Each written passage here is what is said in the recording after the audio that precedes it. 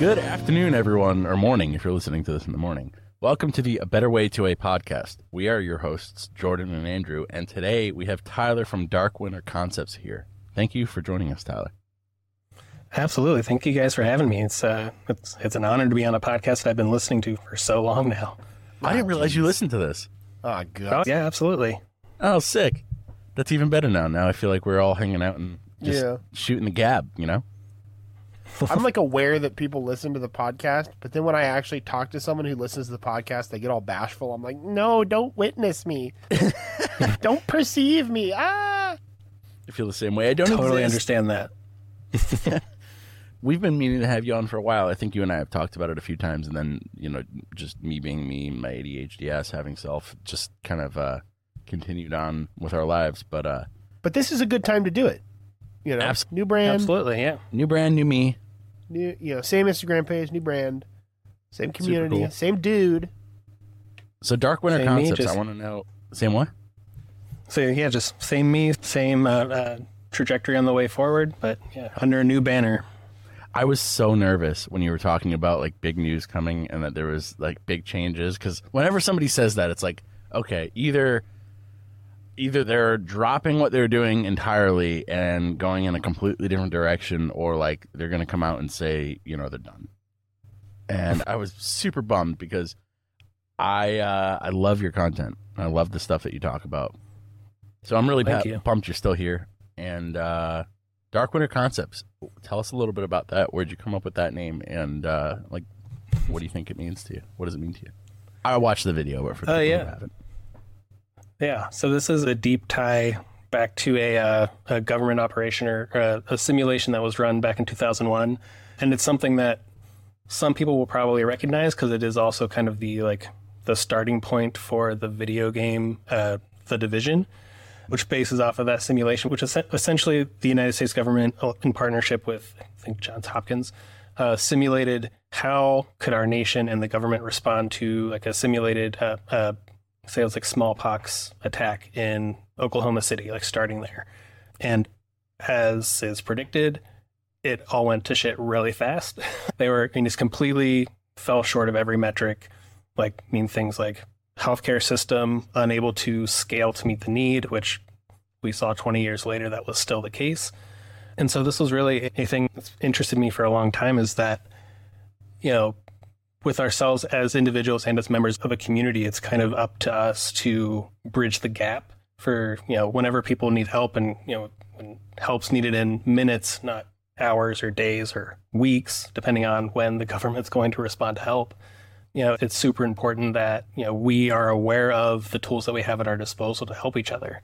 I mean, you see this when, you know, there's hurricanes down south, you know, people flooding from all over, driving down from, you know, Ohio or Kentucky or whatever, bringing their boats, bringing their chainsaws and helping people out. And it's just, you know, wanting that to be a more widespread thing. I mean, especially around here where in West Virginia, you know, so much flooding, next door in Kentucky and Tennessee, and crazy tornadoes even just this past week. You know, it's really just wild. It's kind of like that simulation for me was kind of a wake-up call when you look at it from the perspective of that happened in 2001. And then obviously we had a different viral incident in 2020 moving on after that, and seeing that, like, we learned nothing. Like, healthcare systems still couldn't scale to respond. Government response to it didn't take it seriously, which, I mean, can get into reasons why that might have been the case, but also just in general, like, it took, I mean, how many tens, hundreds of thousands of people had to get incredibly ill before we got any kind of response. And so it's looking at stuff like that where, you know, communities can kind of take their response into their own hands a little bit. And I'm also, Jordan, I'm very ADHD. I'm someone who collects hobbies and skills and information just for the purpose of collecting hobbies and skills and information. And so, I mean, I just have a lot of stuff that I've collected. I have a lot of stuff that I know enough about to find out more information about. So I'm good at digging up topics that interest me. And this is, I mean, has been my hyper focus for multiple years now. So I know I'm not going to get tired of it. And so, yeah, it's something that, you know, I'm really excited to dedicate more time to and create higher quality content than just like posting about what I'm doing out here on our property, but, you know, wanting to generate more stuff that people can take and use in their own communities.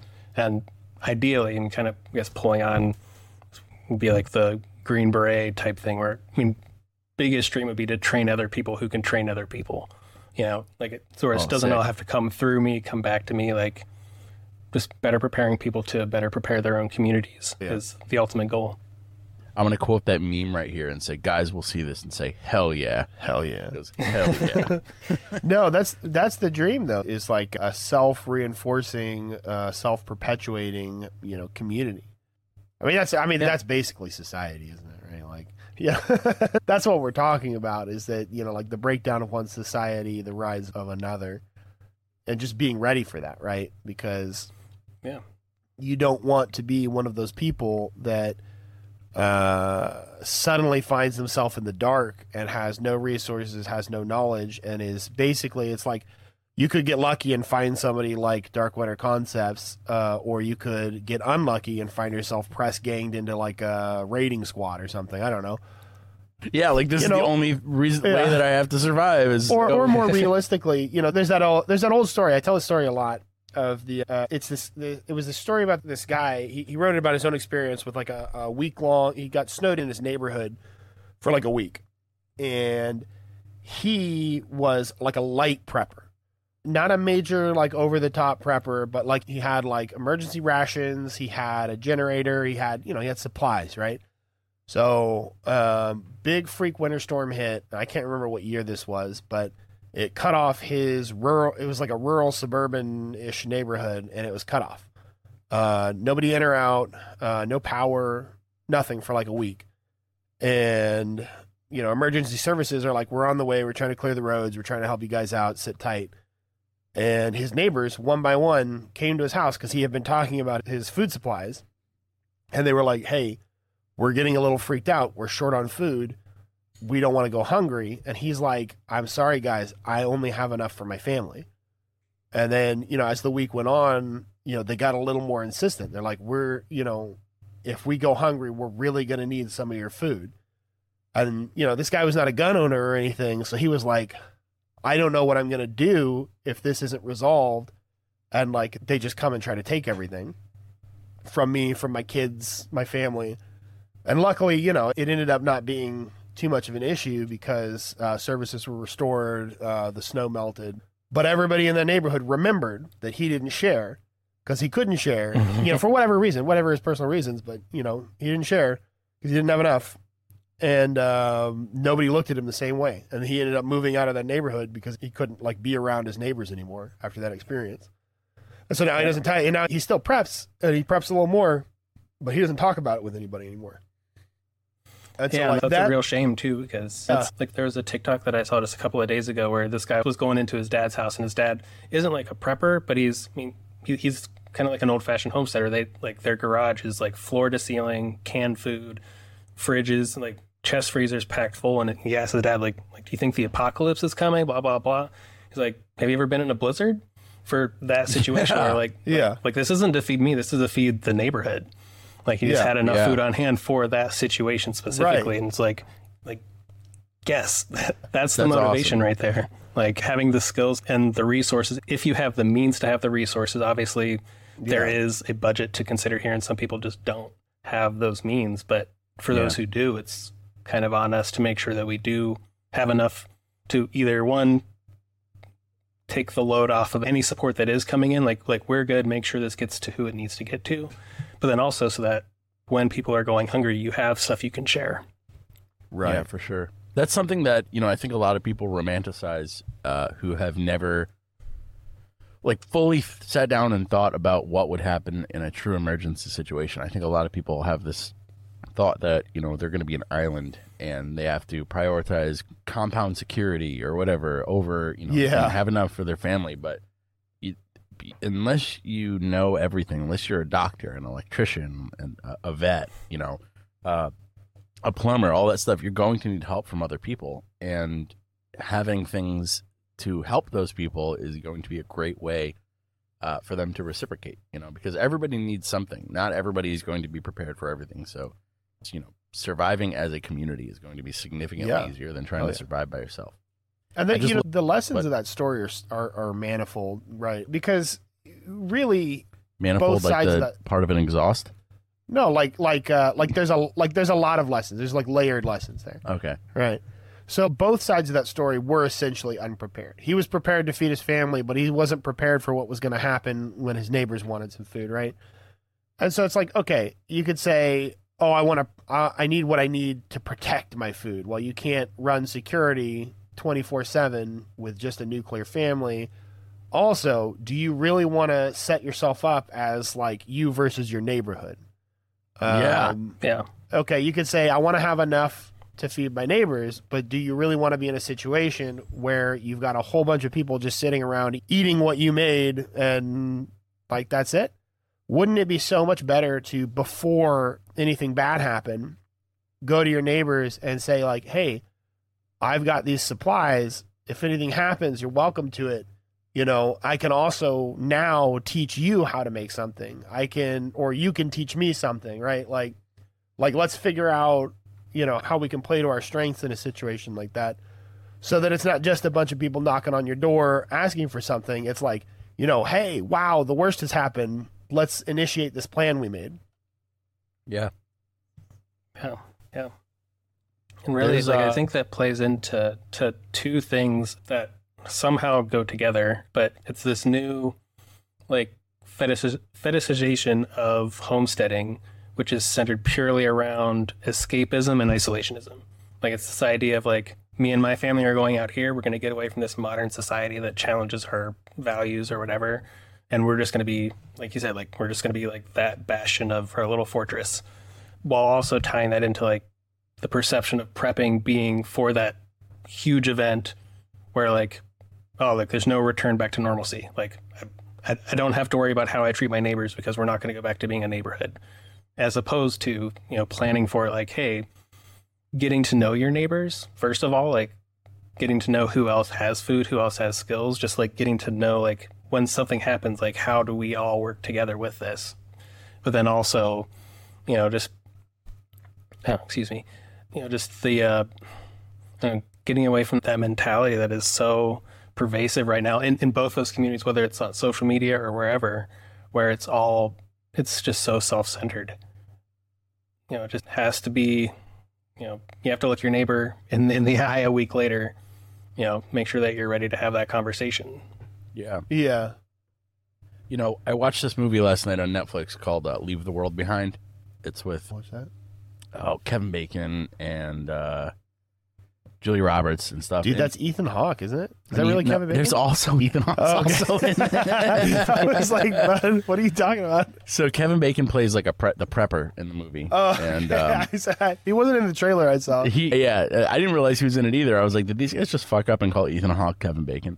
I mean, we all love Kevin Bacon, but oops, all Kevin Bacon. All Kevin Bacon.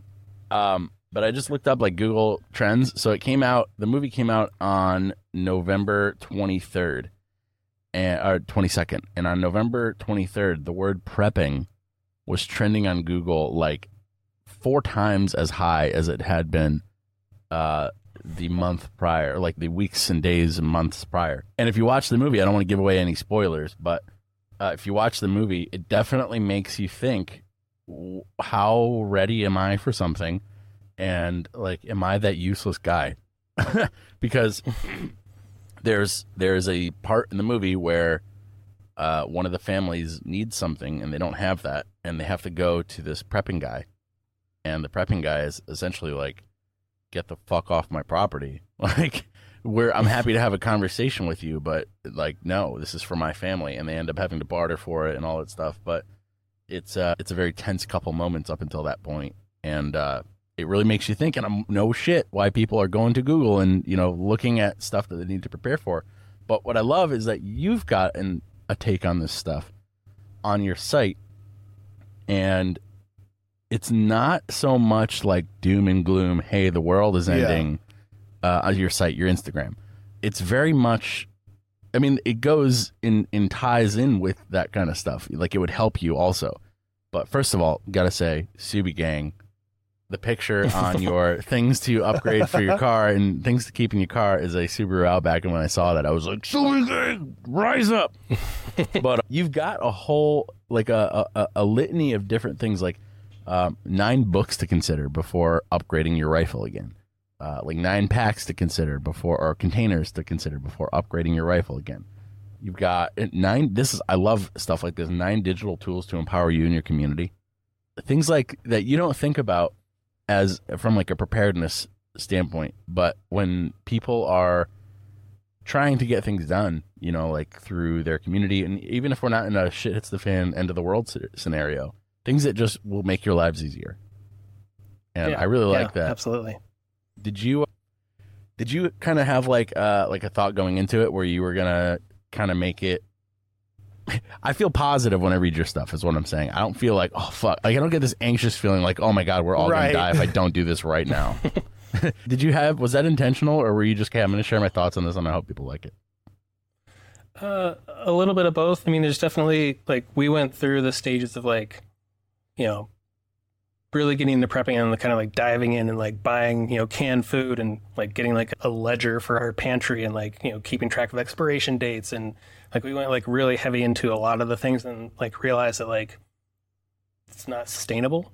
And it's also not something that I would ever feel good recommending to people because, I mean, from a budget standpoint, when you think about prepping, most people who need it can't go out and spend $5,000 to just like buy the prep, right? Like they can't just go out and buy all these tools, all this food, all this stuff in a single go. And so it's really comes down to like, hey, I mean, this firearm behind me, I don't want to call it anything other than that. I mean, I just got a new like trigger and optic for that in because it was something that I really wanted to have. But it's also something like if I didn't also have, say, books that teach me skills and things like that to learn, if I didn't already have food stored for a while, like maybe instead of getting that extra thing, I need to make sure that I have this other stuff in reserve first. And so wanting to approach it from really to keep it approachable, that's really the biggest thing, is that like prepping can be really overwhelming, especially, I mean, for a lot of folks in our community who are, neurodivergent or just either like, autistic, ADHD, like suffered trauma. There's a lot of anxiety around, I mean, for a lot of people, just the day to day, just dealing with the world is pretty anxiety inducing. And so like for me, it's really down to like, here's a couple of simple things that like, if you have money to spend that you're going to spend on something, like maybe consider having some of these things that can alleviate a bad situation and not looking at it from like a, oh, you need to get ready for, your battle kit and all this other stuff because like you're way more likely for like your battery to die because it's cold and you parked in a parking lot at work for 8 hours than it is to have to fight your way home, Yeah. And that's where it always goes. Like, I talk about like these extreme situations with the understanding that like it is an extreme theoretical situation. And it's really good to have pages like yours that point out, like, there are mundane problems that you're going to want to prep for before you think about stuff like this. That you're going to get a lot more bang for your buck, like buying a book that teaches you how to can food, than you are buying a whole cellar full of prepared food that's going to go bad in 10 years. Yeah. Yep. Absolutely. So that's really like, I think is the most important thing about prepping, or kind of that mentality in general, is it needs to kind of naturally play into your life, or you might have to adjust your life a little bit. But like prepping isn't something that you buy and put in a bin in the closet, so like things like learning how to just like preserve and grow food, like that's just part of our yearly routine now. And we cycle through that food, like we do eat it. We're not just canning it and putting it away for a bad day. But I mean, all that sort of stuff, like whenever something bad does happen here, I mean, a couple of years ago we had really bad ice storms and like power out for, I want to say 5 days, just completely locked down. Everything was coated in like a ½ inch of ice. I mean, we run our wood stoves in the winter anyways. And so it wasn't a huge change in our life other than like, oh, I can't work. Bummer. Like I have to take a couple of days off work. No. Oh no. And just like sit around the wood stove with a book for a couple of days. Like, cool. That's where, just wanting, whenever bad things happen, that you don't have to completely upend your life to just get by. You don't have to completely change everything about how you go about your day just to like, stay warm or just to get food. There's little things that can just be a part of your daily routine. And so it's natural for you. It's not a skill that you practiced once. I mean, similar to learning to shoot, right? Like, you don't go to a class once and then just not practice again for a year. Yeah, I think a lot of people do that because they feel like, okay, now I'm good. Now I'm prepared. But yeah, that's not what you're supposed to do. Yeah. Maintaining that proficiency to where, whenever something bad happens, I mean, you're able to avoid the worst thing, which is panic. Like, power goes out, like, we know, like, oh, we have a battery backup for the fridge. It lasts for like 2.5 days. We have years worth of firewood cut. We're going to stay warm. We can cook on top of the wood stove if we need to. Like, we're good now. Like, let's go check on our neighbor. Like, we have an elderly couple next door. I mean, they've been out here for like 70 years. Like, they're good. But, let's still go over and check on them, make sure they're all right. Some of our other neighbors, whenever you hear, like, the generators kick on and then, like, shut off, and you're like, let's go make sure that they're good. But just getting ourselves in order so where, like, it's a really quick transition to where then we can kind of just go about a day. And it's not, every minute just trying to get by. I remember, you talk about firewood. A lot of people don't think about firewood. A lot of people in the city with electric or gas heat, they don't think about firewood. Might not even have a fireplace. But I live in the city. I live in the suburbs, but we were on a vacation during the big snowpocalypse in Texas. The big winter storm that crushed everything. And we have been clearing our lot of, like, dead and dying oak trees and mesquite trees for years. And we had all this wood piled up. And we weren't here, so we weren't, and we didn't even have a fireplace at the time. Our fireplace, we had, removed it because it was built poorly. So we have all this firewood piled up. And we noticed on the Nextdoor app that people were like, hey, our power's not coming back on and it's getting cold in the house. Does anybody have anything we can burn? And they're like finding like random shit to burn, because like nobody bought firewood. Nobody has like a whole live in Texas. Up. Yeah. And, so that was the thing. That was a thing we could do even from afar. Is like, hey, here's our address. If you're in the neighborhood and you need firewood, just go and take like a reasonable amount. And people did. I mean, there was like 3 or 4 families that came by and just loaded up their cars with firewood. But, it's just something to think about. Like, if you cut down a tree in your yard, if it's worth keeping the wood, just think about that. Just have what you need to cut it up and save it and season it, right? Yeah. We had it's one of the things that's really been kind of important. It's been very important to us ever since having a kid, is like making sure that we have enough stuff for her. For us too, but like mainly for her. And we've been kind of caught up in the whole taking care of the kid thing so much because it's a big job. That I've felt a little derelict on the actual preparedness side of things. But one thing that we did do was, I think a lot of people would consider a big change, but it happened to work out. We needed a new boiler because we had oil heat. And one of the things that I did intentionally was to switch to propane. Most of the towns around this area, the homes have oil heat or propane. They're not hooked up to like a natural gas system or a line. I wanted to switch to propane because I want a dual fuel generator eventually that can run the house on. Home standby generators from Generac are great, but they're a little cost prohibitive at this point. They're like $18,000 for a whole home generator. So you can get like a standby generator for like $4,000, $5,000, something like that'll do your whole house or do most of the things in your house. And that's kind of what we're working on now. We switched to propane. I got the switch and the plug outside for the generator, and now it's the actual generator itself. But I think for a lot of people, but you do what you can when you can. When you right? can, like, absolutely. You don't have just plan and be like, okay, when I have the budget. Yeah.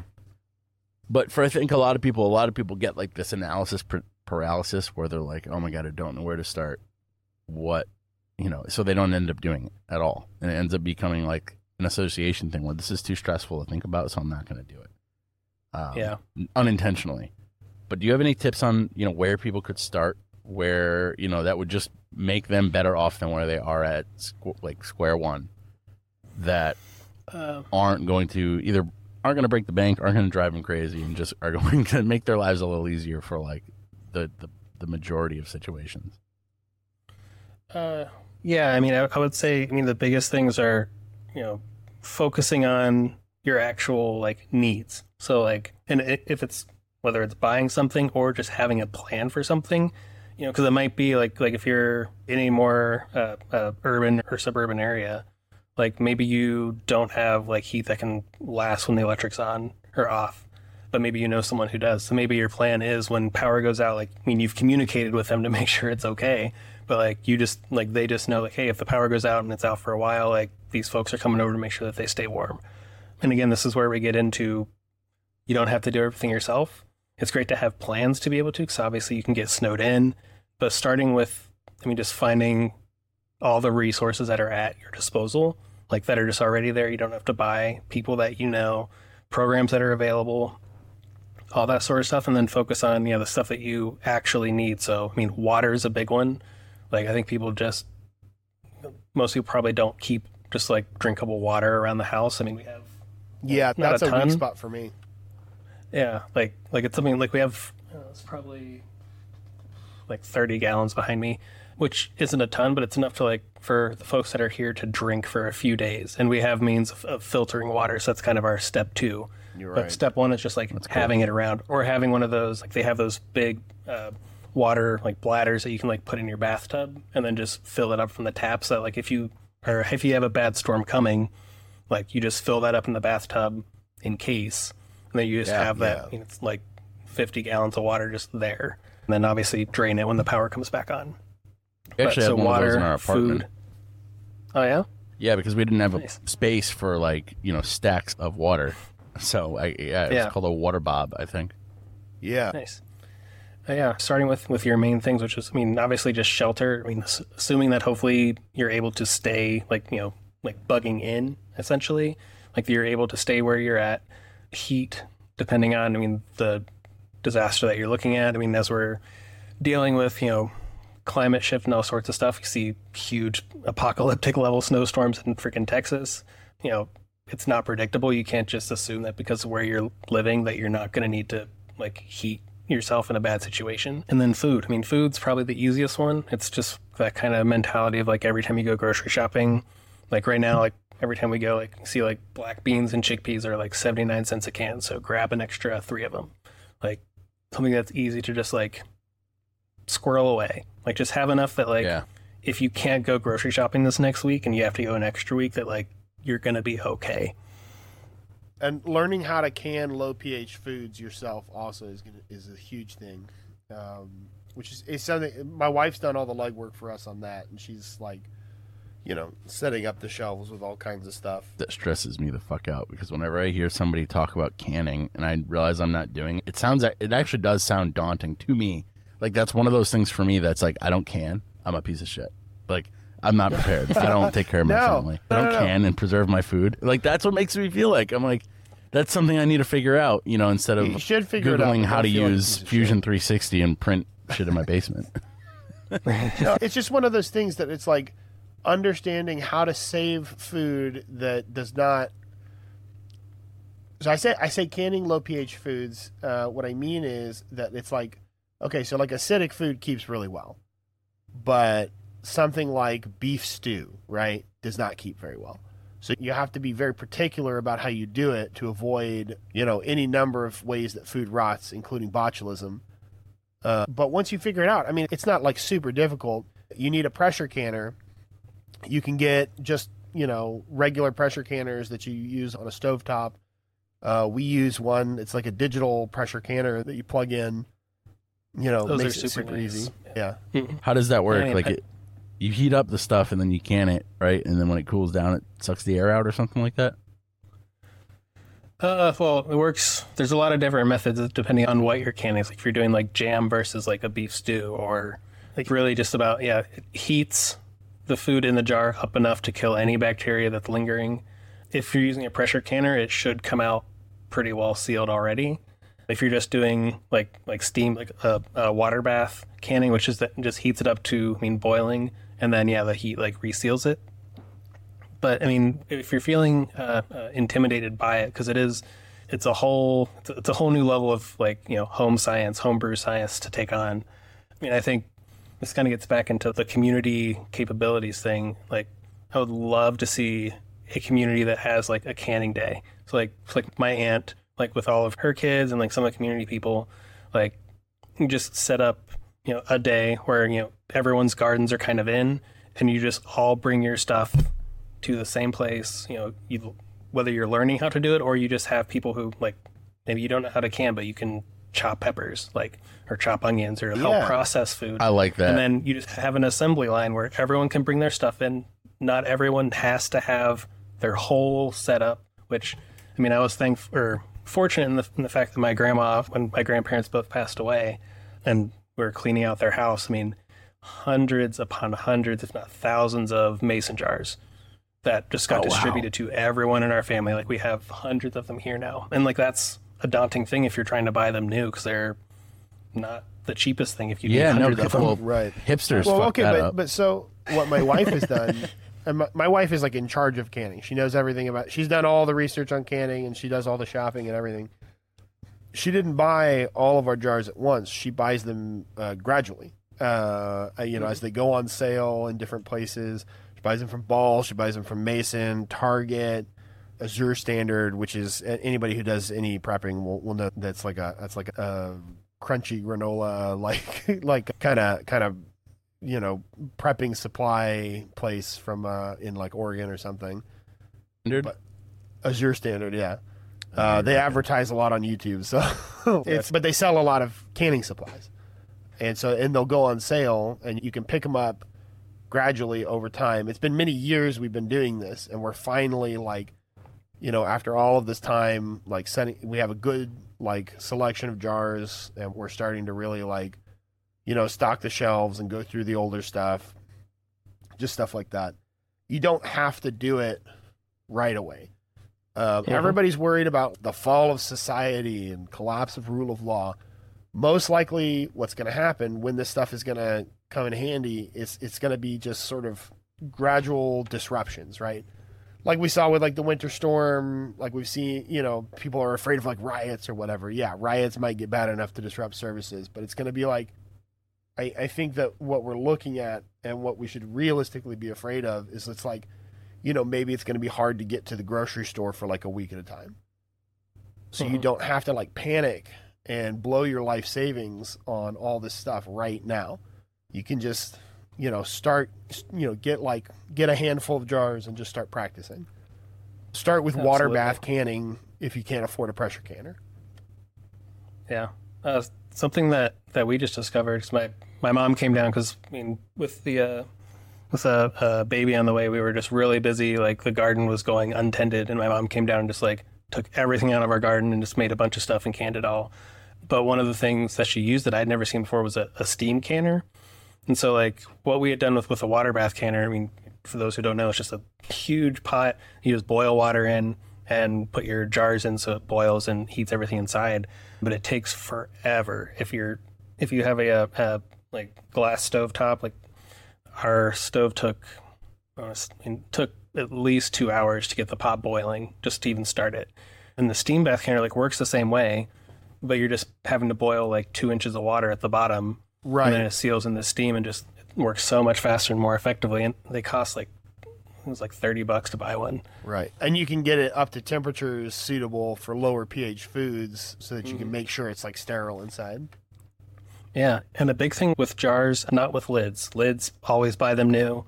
Don't reuse them, especially for canning. But for jars, estate sales, garage sales, that sort of stuff, we found dozens and dozens where, it'll be something that's not even really advertised. We look under the tables in the basement and just there's a bunch of boxes of mason jars with $2 on them. Yeah. And my super wife easy did to all get them this. used. Yeah, she did all this research to figure out what's an actual mason jar and what's just decorative. So she can go to an estate sale and tell the difference. She's okay, this is not gonna. You can't heat this up. This one's a real one from the 19 whatevers. What? She can date them based on the markings or whatever. That's awesome. Yeah, that's important because lots of things, like you said, like hipsters ruined it, where now mason jars are just drinking glasses at restaurants, but the ones that they make for that are not suitable for, pressure canning. So knowing the difference is super important because those make a big mess if they blow up in your canner. Yeah. Yeah. Hell yeah, dude. Hold on. We're going to pause real quick. It looks like we've lost Jordan. Yeah. I don't know what's going on. Wonder if he died. I'm going to call him real quick. Yeah. Oh, good. His internet is dead. Bummer. I'm Yeah. Speaking of being prepping. out here in the sticks. I'm used to that. We thankfully just recently got Starlink out here, so that doesn't have it as often anymore. But every once in a while. Yeah, the politically tainted internet, the Musknet. That's okay. Yeah. It is the best satellite internet. I mean, there's no way around that. Yeah. And I mean, the only other internet that's available out here, I mean, you could do like the satellite dish that has you can use 5 gigs of data a month, or Frontier, which their service out here is essentially like DSL plus, max download 18 megabytes, and we were on that for close to 5 years. Really just like picking up the phone and calling the internet. Yeah, it was awful. Yeah, our infrastructure is super bad out here. Frontier has been guilty, proven guilty, and had to pay a bunch of fines, where they take a shit ton of West Virginia broadband money, billions of dollars, and then they don't build the network, and then they get fined $100 million, $120 million. But then why don't they just fine them for how much they took? Great question. I would love to know that. Let's talk about that. So Jordan's back. Let's talk about comms, because we've talked about food, we've talked about, we've mentioned water, power, talked about generators. I don't know if you want to talk about solar or anything like that, because that's kind of that's a big financial conversation too. Yeah, I'd like to get with comms as well.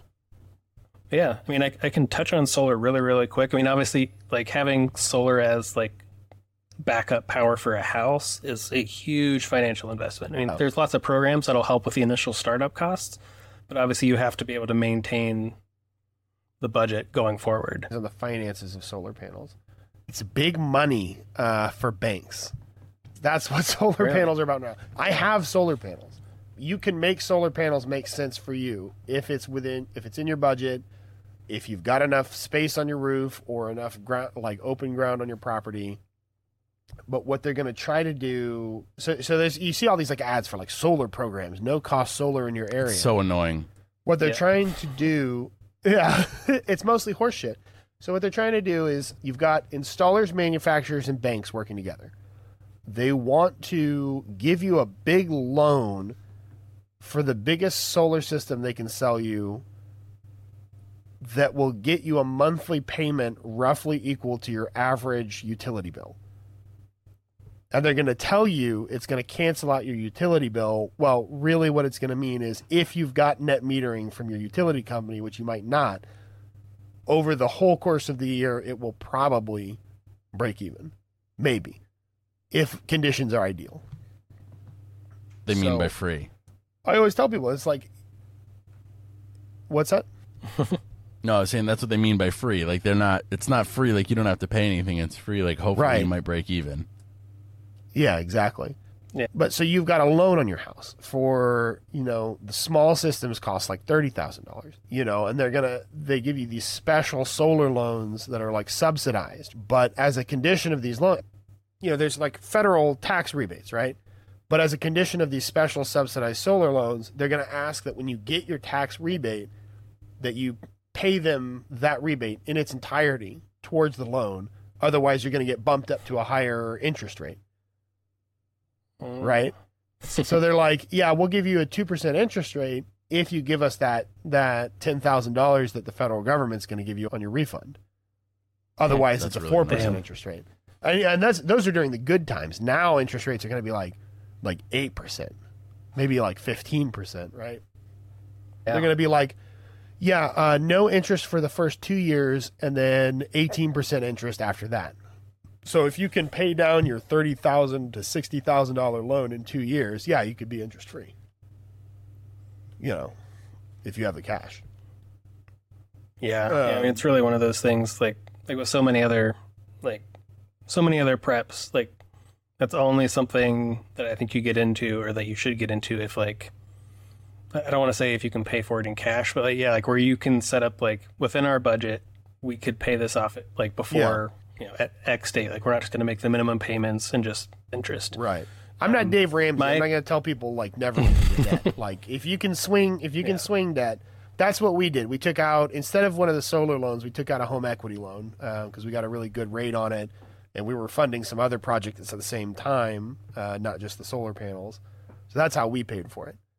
And these installers, if you cut out the bank and you pay the installers cash, you will see the price goes down a lot.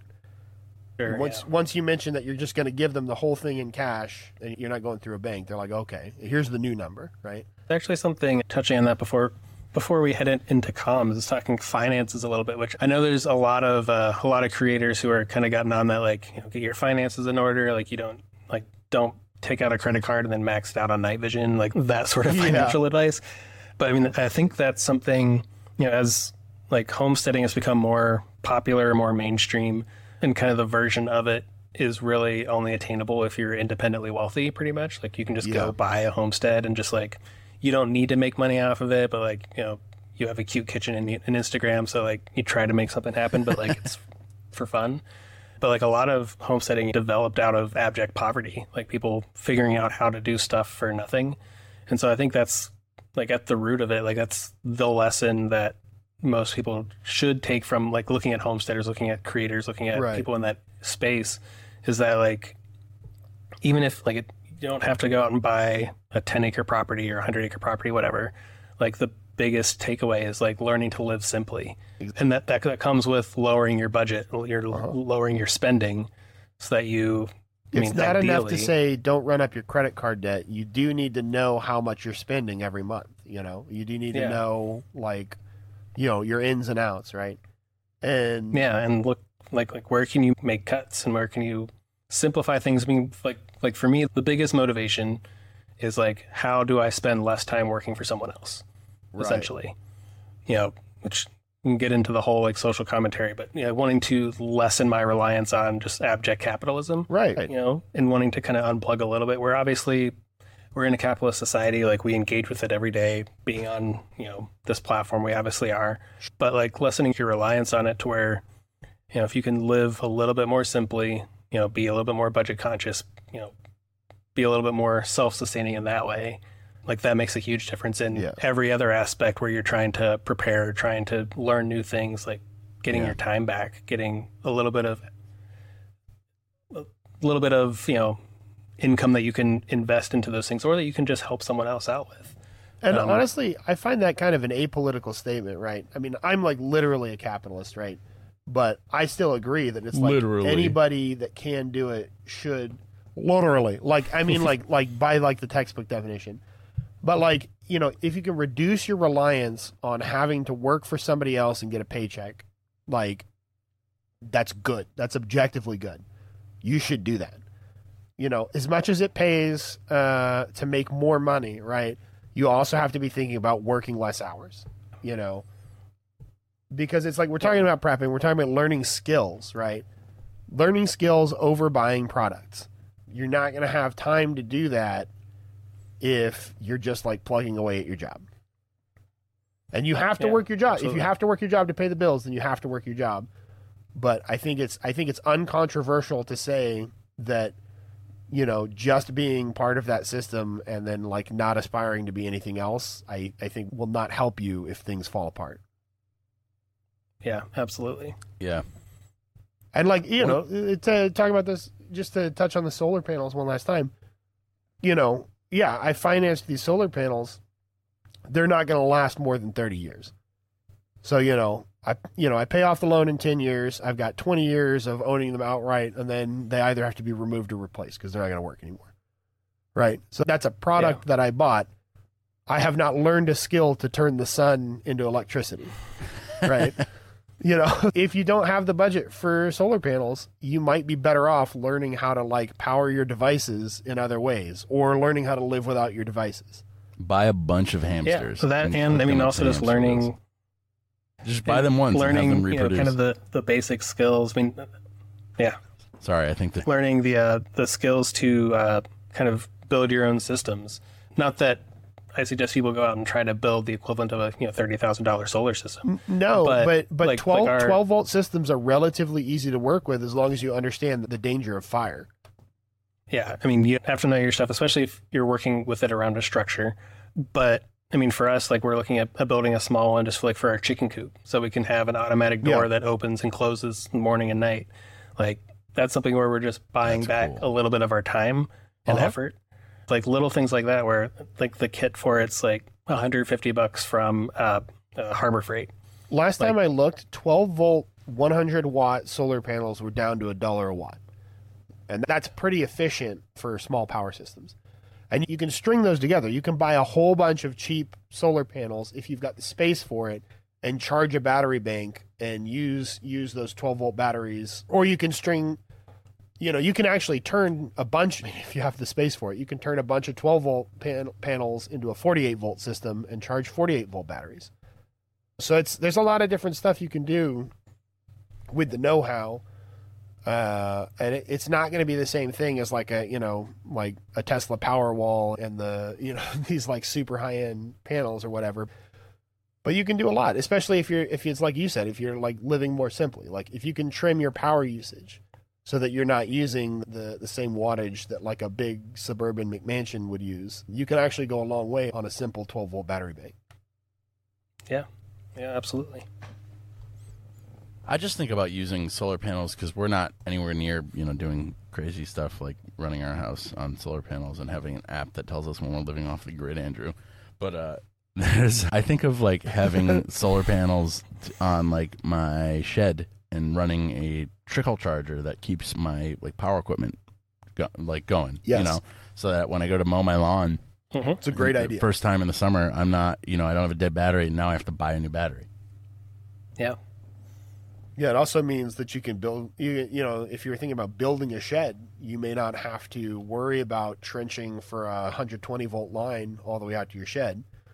You can build it somewhere sunny, have a 12 volt battery bank and an inverter. Yeah. Yeah, all that fun stuff. Tyler, one of the things that I had on here that Andrew actually wrote, and it was one of the things that I was thinking of, but I didn't know how to word it. How... sounds like a great transition, going from talking about chicken coops and power equipment and stuff like that. But I think, at least for me, this was one of the things that happened was where when I first got into prepping, when I first thought about prepping, it was when we lived on a third floor apartment, and I was like, all right, I need to go as hard as possible into what we can do here. I was taking a chunk out of my paycheck like every week and buying stuff. Like it was all stuff that we needed, but it kind of caused my wife to think I was a crazy person for a little while. And how do you get involved with prepping? Like, or how would you say somebody should get involved with prepping who has zero experience, whose spouse, partner, family member who they live with has zero experience, without like making that person think that they're a crazy person? Like, how do you show this to a person and say, like, this is what we should be doing, this is what everybody should be doing, without sounding like you want to like go live in the woods? Right. So that's a really good question, because that's probably a situation that a lot of people find themselves in, which, if you're learning this through, like Instagram or YouTube or whatever, and like you are learning this information and getting this desire, but like you're not sharing that with someone else yet, and you bring it up. And if that person, hasn't lived that kind of lifestyle, and just like that's something totally foreign, and when they hear prepper, they think, I forget what, there's like a crazy like TV show about preppers when it goes out to like all like the craziest people with bunkers and all this other stuff. But like that's kind of the image that comes up, and I think it got a lot simpler. And I don't want to paint this as not being the tragic thing that it was, but I think it's a simpler thing now after the pandemic, and not trying to paint that COVID doesn't still exist, because that's just part of our ecosystem now. Isn't that lame that you... Yeah. But looking at it from that, like everyone experienced that, and everyone like you can start that conversation from the perspective of like, I think it'd be a good idea if we had enough supplies in the house to like not have to go grocery shopping this week. Because that was something that like, I mean, we were incredibly fortunate that we were kind of already into it. So that like whenever, say like starting in January 2020, we started doing grocery trips once a month. And, you know, that was during the time when like grocery store shelves were going empty and like we were okay. I mean, you know, whenever we did go, like we would get kind of that bulk stuff, but like we were able to cut down our exposure to like a once monthly trip, which obviously a lot of people don't have that level of privilege. And I absolutely understand that as coming from a position of privilege, but like that's a good aim, I think, is to know like, hey, like whether it's a blizzard, whether it's, you know, if you're someone who is immunocompromised and, you know, this is the time of year when, you know, the flu and everything else is coming up too, like it's really beneficial to be able to be self-sustaining for a short period of time. And I think bringing that up in that way where like you're not buying like tents and Bowie knives and, you know, 13 rifles that all have a different purpose and all this other stuff where you're trying to like play Rambo, you know, like anything like that. But it's like, it starts with food, I think. Like food's kind of that first thing that's like, all right, yeah, it makes sense. We should probably have enough food just to last for a couple of weeks. Then like the turning point, I think, starts to come when it gets into like gear, right? And trying to make that gear as approachable as possible with now, which now like it super is. Like if you want to get into like water filtration, like obviously there's really heavy duty, like what's the one that's being pushed around a lot? Is it Canna Provisions? It has presumably really great water filtration products. That's really intimidating for someone who's not into this yet, and it's expensive. But if you just, you know, run by like, hey, maybe we should have like a couple of Grail water bottles sitting around so that like if I need to go out to the pond and scoop up some water because our water ran out in here, like we can do that. And that's, you know, is that what that water bottle approaching does? It from marginal. Yeah, so it's like it's excellent where take it apart now. So it's basically a large container that you can go out and scoop up water, like fill this up with water, and then you just press this down through it, and like a French press, basically. It pushes all the water through a filter in the bottom. Neat. And then you just have a bottle of drinkable water. That's really cool. And this was Out the gunk at the bottom. Yeah, it'll collect stuff down here. Definitely wash it out between uses. But the filter works really well, and you know it'll last for like how many gallons it's rated for, but it's several thousand. There's something crazy. They're like 10,000 or 20,000 gallons. Yeah. But like that's I'm sorry like if it sounds like I'm interrupting. $35. All good. That's an approachable thing if you want to talk about like water preps, right? Like you're not talking, you know, like getting like a water pump so I can pump water up from the pond and run it through like an RV filter system or like anything crazy like that. Like it's a water bottle you just can take hiking with, you can take it camping. And it works for your house too if you're somewhere where, you know, I mean, there's plenty of people in the US that don't have good drinking water just out of their faucet, right? So like that's kind of an approachable thing where like, you know, it doesn't take a lot to happen, even just like a construction site down the road for, you know, a water line to break and get contaminated and you just don't have good water for a little bit. So For sure. Sorry. Yeah. Kind of rambled off on a tangent there, but really it's keeping it approachable, keeping it low budget is a big thing. I feel like a lot of people want to go for the big ticket items because they're cool, and I mean they are, but getting those smaller things that are more approachable, especially for someone who's not into that world yet, like isn't into survivalism or bushcraft or even just like doesn't have an interest in gear in general, approachable things that make sense, that don't just look like something that you're buying to just squirrel away for doomsday or whatever. Something that you can like reasonably say, this is something that's happened next door, or this is something that's happened in our area before. Here's a couple of simple things we can do to better take care of ourselves if that happens again. And tying it to, real world situations that you've experienced and not, doomsday fantasy or societal breakdown or anything else. Like keep it to snowstorms and tornadoes and stuff for your vehicle being a car accident, or I mean, if you ever witnessed a car accident, like I mean, I have a bunch of stuff in my car now because driving up our crazy windy road, we had a truck in front of us flip. And the dude was fine, but I didn't have like a crowbar in the car. And the dude's door was like jammed, like flipped up on its side. I had to like climb on top and like just find debris to like pry his door open with, because I didn't have a tool just like in the back of my car that I could do that with. And so that was like I should probably like not have that happen again. And so, sometimes there's an experience, like if you know the person and you know kind of things that they've been through, like tie it into that. If they've been in an accident, or, if you want to get into like first aid prep, that sort of stuff, like there's a lot of simple and approachable ways to get yourself into a good spot without like a trauma care kit. Just keeping it approachable where it's not overwhelming, or, you could get the task paralysis with just so many things to consider. Keep it simple. I like that. Yeah, that's awesome, man. That's the problem with like the ADHD shit, and like in me is like, if I get, like you were saying, I get a new hyper focus. I'm like, all right, this is what we're doing. I'm allocating $100 a week, and I'm buying this stuff, and it never ends up being $100 a week because of credit cards and shit like that. But and it ends up being like this new personality. Here's a quick aside. I'm not naming names. I don't want to shame anybody, but when you're putting stuff on your credit card, do you try to keep in mind that you should be paying off your credit cards every month? Thank you, Andrew. Let's not name names or anything there right after I say that I use my credit card to buy prepping shit. But we're not naming names or shaming anybody here, but don't do what I just did. I just want to remind people that when you buy something on sale on your credit card, but you don't pay it off at the end of the month, or you don't pay it off for a few months, that interest will quickly make it much more expensive than if you had bought it with cash. Yeah.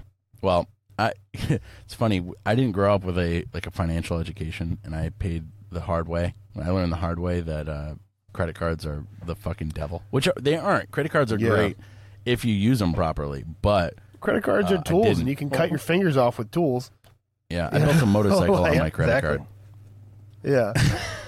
That was a bad idea. Anyway, yeah, no, thank you, Tyler. We can cut that out. I don't know. I don't want to embarrass. What? Feels a little shamey. I'm sorry. Listen. Well, I followed it up with saying I built a motorcycle on a credit card, which is objectively worse than saying, "Hey, you guys should pay off your credit cards at the end of each month if you can." I had a friend who would. This is a real tangent, so I'm going to get back to it real quick. But I had a friend who would get student loans, right? This is how he was living. He would get student loans to pay for his living expenses and his tuition, but instead of like saving money or doing anything that was like a generally like good investment, right? He would like buy video games with whatever he had left over from his like student loan payments. And I told him, I'm like, what's your loans work? You have extra money? Yeah, so you're approved for like a certain amount because the idea. Hey, buddy. Andrew's kid just walked in. Yeah, Tyler, if you listen to this podcast, we tend to go on tangents every now and then. Yeah, all good. That's a solid answer, though, man. I really think that cut that tangent. I'm not going to finish it.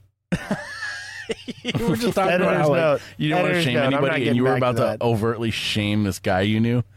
No, he would. So yeah, because it's like an insanely high. He told me what it was. It was an insanely high interest rate. He's like, no, but it's deferred, so I'm not paying interest on this. I'm like, are you gonna pay? Oh, no. Are you gonna pay it off as soon as you get out of school? Because you're gonna get charged interest as soon as you graduate. And he's like, no. I'm like, okay, so every single thing that you buy with this money, instead of putting it back into your loan pay, instead of paying your principal right now,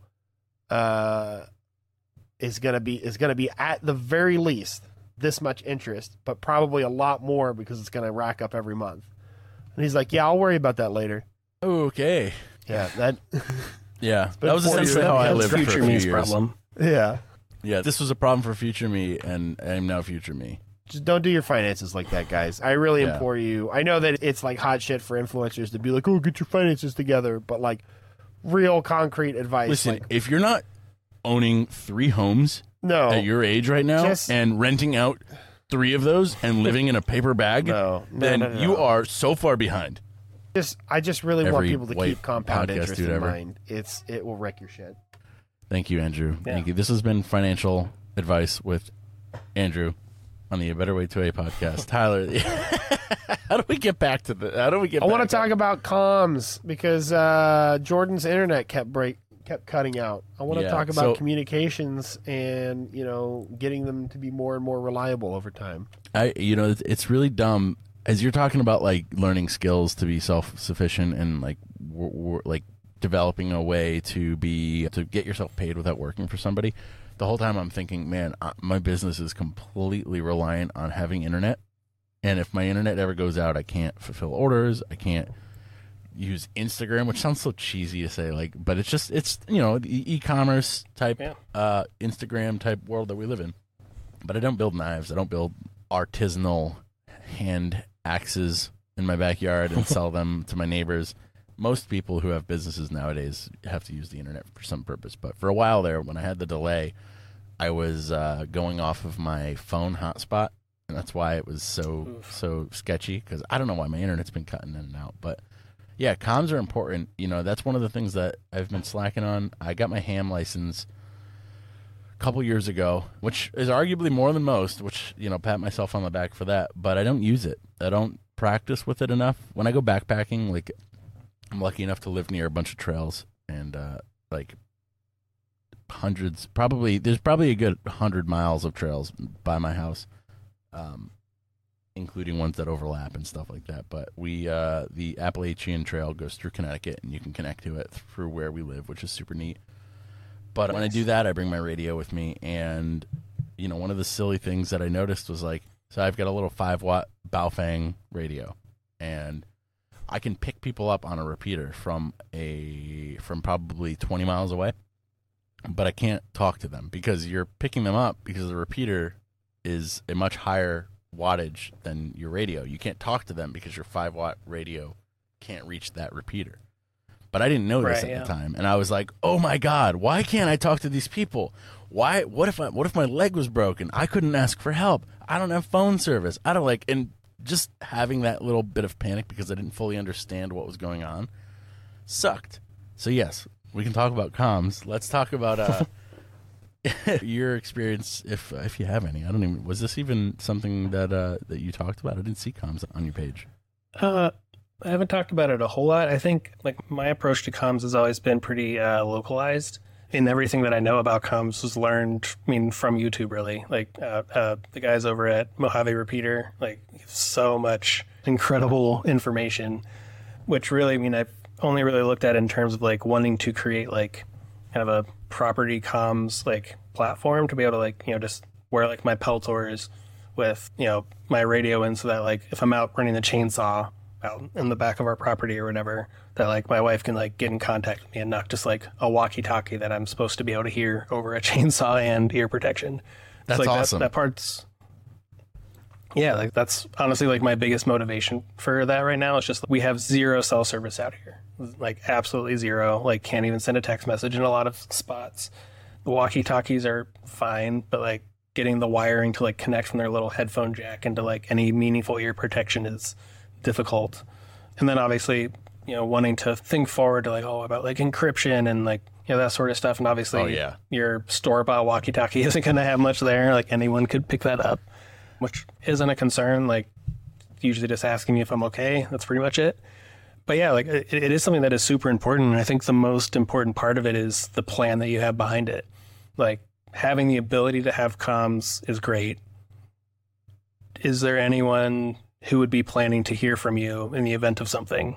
Or are you just calling into the void? With a Baofeng or something like that, obviously, like when you're out hiking and you like hurt yourself, like just having a way to just broadcast for help is obviously super important.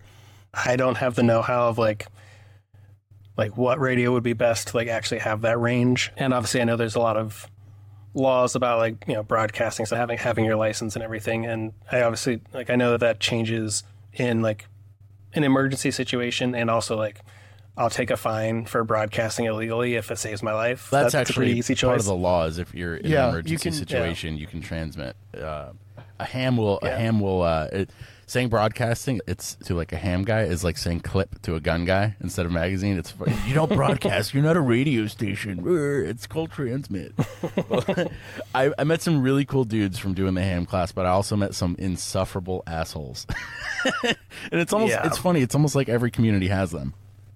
And I started to look into like getting my ham license and stuff, and looking into kind of that route. And it was kind of one of those things where just like I couldn't find like for me in my situation, like I couldn't find a situation where it would be useful to me, like in like from this location. Obviously, if I'm traveling or whatever, like having the ability, having the knowledge is excellent. But just like the more and more I looked at like the community around ham is just so gatekeepy and so like just completely resistant to change or like new technology or so it's just really gatekeeping. Like you really needed to have your like the semantics down if you even wanted to like talk to anyone. That's and that's unfortunately a roadblock that you might run into. I was lucky that the ham club where I live was super cool and super inclusive and was just like really, they wanted more, because the thing is like ham operators are a dying breed. It's all old people. There's very few young people getting into it. So when they see a young person coming into it, they're like, oh yeah, this is awesome. Like keeping it alive. I mean, like once again, I would say like my biggest thing has always been like similar to any other prep, like having a plan on how you're going to use it that includes other people.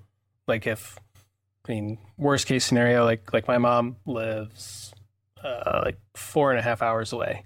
And so like in a terrible situation where it would like, cut off comms, like, any sort of communications, phones, all that sort of stuff, like having like the more important part is like having a plan on like, what are we going to do in this event?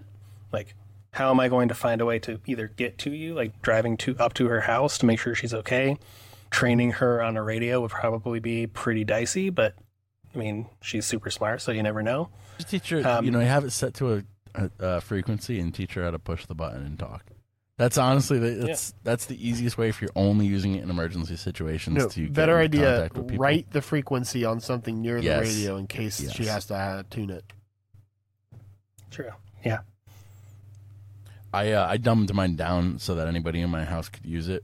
I used like a programming software. Oh yeah, I gave Chirp. all of my I use Chirp. So this works for people if you have like people that need to use your radio and don't know how to. It doesn't work with a radio that you might want to use for other things. You can have it to be like only on certain frequencies, right? Well, I programmed them all as channels. So like you've got X amount of channels on the radio, and I gave them all acronyms and word like letter designations, so they know what town repeater they're connecting to. They know what like emergency services they can hear that are legal, and they're not just looking at numbers and they don't know who they're talking to. So like if we live in Connecticut, if you want to hit like the Waterbury Hospital, it has a repeater on it and it says like WTRB, whatever the acronym is. But and then I have a list like in the little box that has what all the acronyms mean. If you're on the Waterbury channel with this acronym, then you're hitting the Waterbury repeater and on the hospital kind of thing. So at least you have an idea of like who's listening to you from what area and like who you're able to talk to. And it's I have it within a 50-mile range of our house. So it's neat. Yeah, I mean that's something that I didn't mention, I guess, is that like I have a bow thing as well that again I haven't used to like communicate with people, but I do have like my local like fire department, sheriff's office, that sort of stuff programmed in so that like whenever we had that ice storm, like obviously a weather radio is going to give you a little bit of information about just like the weather, but just like being able to like, we had no cell service, no internet, no anything, but be able to like turn on like the scanner essentially and just hear like, is shit okay out there? like to be able to hear like what are they actually responding to? Like what are people dealing with? How bad is it outside of like what we can see because we can't drive anywhere? And like that level of comms for, being able to just gain information whenever you're isolated and used to having information at your fingertips at all times. At the very least, like if you are someone who deals with anxiety or have someone in your house who does, like that can be a big comfort. It's like the rest of the world still exists and this stuff is happening, but like we have an idea that, what's going on. Yeah. It sucks not being able to get in touch with people. My phone shut off while I was sleeping at work last night. And I woke up to, so not only did I wake up late, my alarm didn't wake me up, but I woke up to like a bunch of text messages from my wife. And if it was ever an emergency, she has my work number, but she actually was texting me because our internet went out here and she wasn't able to send texts and she didn't want me to be worried. So she was texting me a bunch. But that's the thing, like if I'm trying to contact her and we don't have internet here, everything in the house runs off of internet. So like a lot of times if she doesn't have her phone, she can't find her phone, I'll drop into the Alexa dot that we have in the living room and I'll just kind of like yell for her. It sounds super creepy, but it works. And she's done the same thing for me. But yeah, without internet, you know, if you truly want to communicate with a radio over distances, you know, you need a mobile unit. You need something in your car. And I have to double check. I know handhelds, you're not allowed to broadcast. You're not allowed to transmit over 5 watts, but I forget about your car. Your home stations you can, but it significantly stunts your ability to communicate with loved ones if all you have is a handheld Baofeng, you know, or a handheld at all, and you're only transmitting on 5 watts. So yeah. But you know, here's an alternative viewpoint. Don't get caught.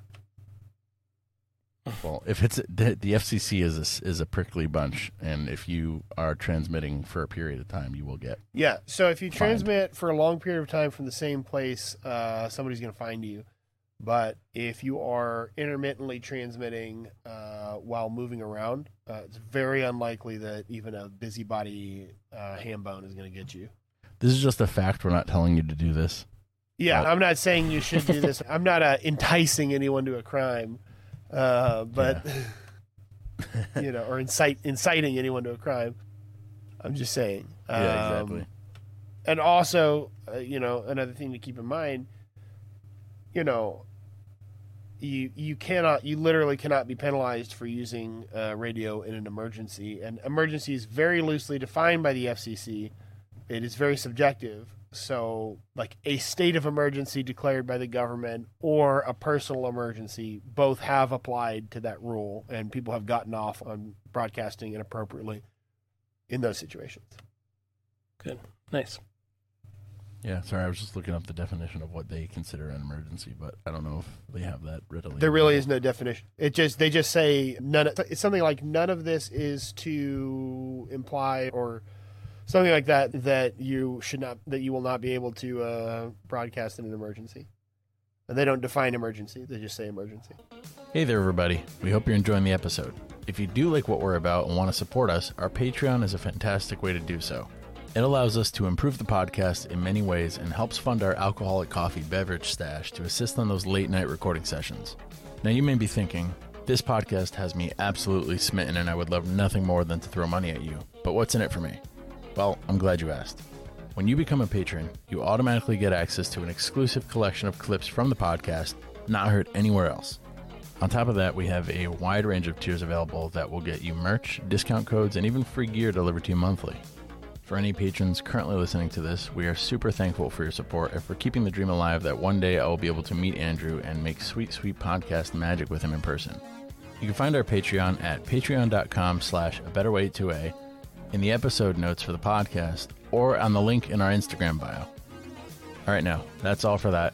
Back to the show. Okay.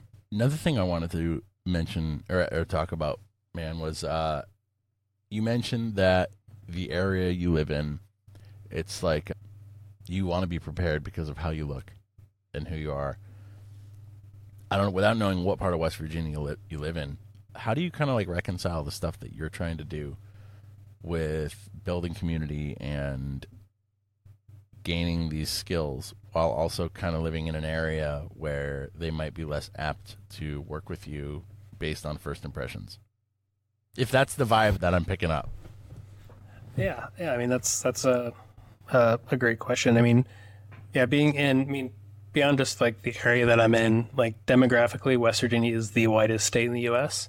It is also no surprise that even our cities are deep red when it comes to voting. I mean, yeah, deep red in every district, every election, other than Manchin for some odd reason.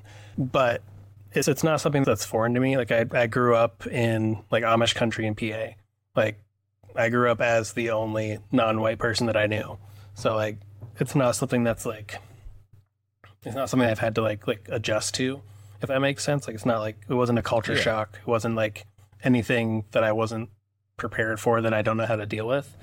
And I mean, the biggest thing, like the biggest thing for me when it comes to, I mean, I guess a two-sided thing.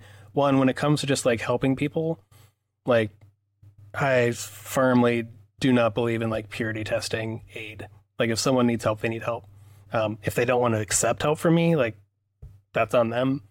But otherwise, like I don't care if there's a Confederate flag in their front yard. Like if they need food, like here's food. When it comes to like actually building like community and like connecting with people and building relationships, obviously that's a little bit of a different approach. Like I definitely take it seriously that I have to be more guarded with like personal information that I'm giving out, people knowing where I live, that sort of thing, because I am almost certainly the only, just non-white person that lives on my road, and I'm 10 miles from the nearest town. And so like it is something that I have to be conscious of, because recognizable if people were to like ask around or ask neighbors or that sort of thing. Where's that one black dude? Right. Yeah. Like we've seen him around in a 4x4 driving around like this road. Like, where does he live? And that's something that I also have to keep in mind, is that we have a small country bar, like not far up the road. And so like, it's always also something in my mind where it's just like, who knows that I'm here and who could potentially just like get drunk enough one night to try something. So I do have to be careful when it comes to personal security, and obviously for my family, because my wife isn't like, isn't of the mindset where, she would ever want to like run and grab a gun from the closet. Right. Like, and I would feel pretty incredibly awful if I ever put her in that position through me oversharing something. Yeah, of course. And so I do have to be really careful when it comes to connecting with people. It's really difficult when it comes to like gun related stuff. Like there's a couple of gun clubs around very far deep right, like all the like gun shops and stuff sell like, Trump apparel, that sort of stuff. Like that is the vibe of gun culture around here. And there's not many like open public ranges. So like meeting people in that respect is difficult. But on the other side of things, West Virginia has a deep history of, workers' rights. And so that's a really easy way to connect with people, even if they are, right wing, whether they have bought into the propaganda on that Let's side. say social. Socially conservative. But like, if you actually kind of work with them on like, like social aid programs and like, workers having more power in the workplace and, that sort of stuff, like you find that there's a lot of commonality. There's a lot of great aid organizations around here. A lot of them are through churches, which isn't my favorite form, but like they do good. There's a deep-seated desire of community in the area where people look out for each other. Like the car accident that I mentioned that I was a witness to earlier, like we were like the first ones there because we were literally behind the guy when he spun out. But like within 3 minutes, like the next person down the road, like stopped to make sure everyone was okay, and then like went down the road and like started like flagging down traffic, and the next person caught a tow truck, and like there wasn't like those scenarios where you see like someone suffering and people just like stepping over them in the street or driving past and like, oh, interesting, and going on their way. Like when push comes to shove, people around here want to help each other, and there is a little bit of maybe apprehension, or anytime I walk into a smaller place, it's kind of, I can feel eyes on me, that sort of thing. But I've always had that. Like that doesn't bother me, like, or make me apprehensive to like go into a place where I have business being. And from there, it's finding the people that you can connect with and building that rapport. Because I've always found that even if someone is super racist, like, and has a lot of prejudices and bigotry and stuff, like a lot of that ideology or that belief is around lack of exposure. Like they've never met someone and like gotten to know someone and realized that like, oh, like you're just like me, you just look a little bit different. Yeah. It's one of those things where, I've met people that were like from a distance,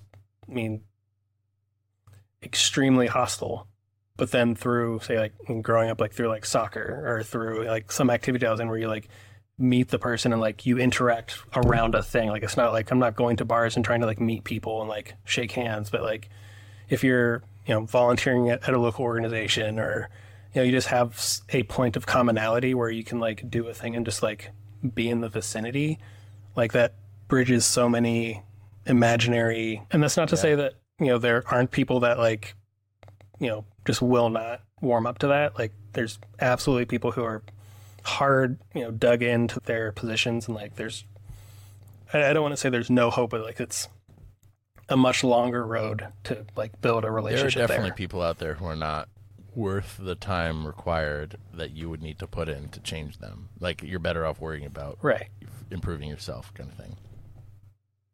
Yeah, like there's definitely people. I mean, there's always people that can change through circumstance, right? Like circumstances in your life can change, but like it's not going to happen in a conversation. And so, it's just not worth digging your time and trying to build a relationship there when you can be building more relationships elsewhere with people who just want to work together, even if we have completely different ideologies and completely different belief systems. When push comes to shove, when it comes to, just people needing help, like it's one of those things with not so much with prepping, but like with disasters in general. Like when people need help, like ideologies don't matter anymore. Like, are you willing to like take this chainsaw and cut this tree up that's like blocking someone's door so people can get in and help them out? Are you willing to just hand out meals, like just stand at a table and just hand meals to people who come up? It's that simple.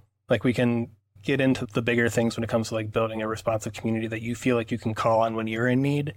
But like when it comes to just like existing in a space, it really just comes down to finding, like, I wouldn't in this space like try to create my own nonprofit and like try to do stuff because I would run into a lot of barriers. But there's so many systems out there that I can involve myself in, that I can give my skill, my time to. And even if there is some resistance, like it usually melts away pretty quickly when people like actually take the time to get to know you. That's awesome, man. Yeah, I definitely think it's, you're in a spot where, I think people forget, especially me, as a white dude from the Northeast, forget that there are still parts of the country that are not, like, great, but which is ironic because whenever I go down south, I'm always blown away at how friendlier people seem to be, but I'm also a white dude. And, like, how slowly everything moves in comparison to everyone being in a rush up here, it seems like. And it's very relaxing for somebody like me. But again, I'm a white dude. Like I can pass as a racist. So white dude sees me from across the bar and they're like, "Oh yeah, brother," without getting to know me. He's my brother. Brother with an ER, that's a brother with a hard R. But I'm from Texas, not from the deep south. But I will tell you that my experience with like the southern thing is there's this duality to it. Like, yeah, people are polite. People are very nice. People will really surprise you, even if you're outwardly very different, whether you're black or flamboyantly gay or whatever. You can get treated very well in places that you think would be very hostile. But these are still the same places where very recently, within your parents' generation, lynchings were happening. So you can't always trust that what you're getting, like on the face of it, is really how people feel about you. Yeah, it's kind of that. I mean, I think the most apt comparison is like from the South, where people are kind to your face and mean behind your back, versus like Philly, where people are just like mean to your face, but will say nice things about you because, just that way of communicating and showing yourself, like that Southern charm where you just be polite, bless your heart, all that stuff. Heart. But yeah, I mean, that's absolutely a thing. I mean, and again, that's why, I talked about, having to be more guarded about, who I give any information to. And it's not just like oh, you seem neat, like I'll share here, but knowing someone long enough that like I can tell that they've let their guard down in a way that like they're not like masking for like conversational aspect, like we're becoming friends and like it's worth like sharing more, because like I've definitely met people or, had people stop by, like, contractors and stuff who'll like come in and check my work after like building stuff up at the other house. And like, when they see me, then they come in like, you did all this? This is your house? Wow. God, that's gotta suck, man. You built this? Wow. Yeah. It's part of it these days. I know. That's that's the trade-off. There are places that you could, like you can come up to Connecticut and deal with like NIMBY racism, where people will be nice to your face, but will like actively vote for things that could hurt you, or hurt people like in the inner cities and things like that. Or you deal with like the upfront racism, where like once somebody gets to know you, they're like, oh, okay, this guy's not that bad. Yeah, and that is something that I do want to touch on, is that like my experience and my ability to deal with it is not indicative of everyone. Like, I mean, it's something that I grew up with, and so like I have, like, I don't want to say like the maturity, but like I have the mental fortitude to like deal with like, that was an unfortunate thing to hear someone say. Let things roll, turn the other cheek. A little bit, but then, I mean, also being very aware that if this was someone saying it to someone else, like I wouldn't be as cool. It's not a like I'll just like let people get away with saying stuff, or like let people act out bigotry, because there are people who like face it in really dangerous ways. I mean, y'all like with the work that you've been doing with just making the gun space more inclusive to people who have a very real need to be able to defend themselves. Like it's not like my approach isn't one of just like letting stuff fly or just like letting it go, but it's in a conversational aspect. It's looking at it from the perspective of, I can either like confront this right now and like burn this bridge, and create that like opposition where it's going to make them feel like they were a victim, blah, blah, blah, blah. Like, like someone like they thought I was racist, blah, blah, blah. Or you can, like, if it's the opportunity to build a relationship, and like, it's not about like, like we can be friends. Like, it doesn't matter what you believe, but it's, giving someone a reason to change. I mean, you can't force them to, you can't shame them into it. You can shame them into hiding it. You can shame them into hiding their racism, which, is something that I think was done for a while until it became, they were encouraged to be more public about things. But it's like, from my perspective, it's giving someone the reason and an example to change their opinion on a generalized group of people that they have this prejudice against. And again, that's speaking for myself. Obviously, there are so many people that are suffering from a lot of prejudice right now in this country. And it's not okay to just like give folks time to change, because, like you said, like they're voting very much in a way that is harmful to those groups of people. It's not just catching eyes when you come into a store. Like it's serious, really serious for a lot of folks. And so I just want to make sure it's really clear that my experience and how I deal with it is not indicative of how I might deal with seeing someone else experience that, or how I think anyone should respond to, experiencing prejudice. For sure, man. That's, it makes me think of how I am when people are rude to me versus when people are rude to other people, or like if somebody was racist to another person, and, with me, like a white dude's can't be racist to me because I'm a white dude, but like one thing that really like hits me to my core is when people are rude to people in the service industry, rude to people like cashiers, rude to like wait staff, stuff like that. And it's one of those things that I just like, everyone's got equal opportunity to get it from me. When like, I don't care if you're an 80-year-old woman, I don't care if you're a 30-year-old dude. Like, you can be rude to me at the gas pump, say something stupid about my car, or like whatever. But like, if you're in there talking shit to somebody who has a counter between you and them, then I'm not gonna let that stand. And I think a lot of people get way too comfortable with how they treat other people because people allow it. And I know this just based on the reaction from some people when I've said things to them after, saying something to this poor like 16-year-old girl who's just trying to work her first job at the grocery store. Because, she does, I don't know, it's her first interaction with a check, and people still write with checks.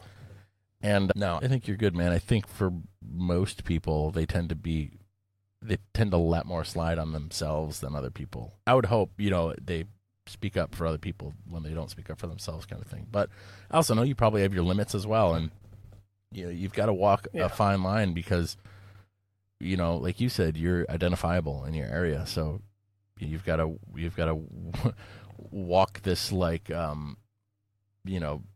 enemy of my enemy could be my friend kind of thing, where you might not have the luxury of being overtly confrontational with somebody who's an asshole to you because they might follow you home, and then you what do? You brought that to your family. That's I saw a video the other day that makes me think of this stuff, and I think most gun owners feel this way.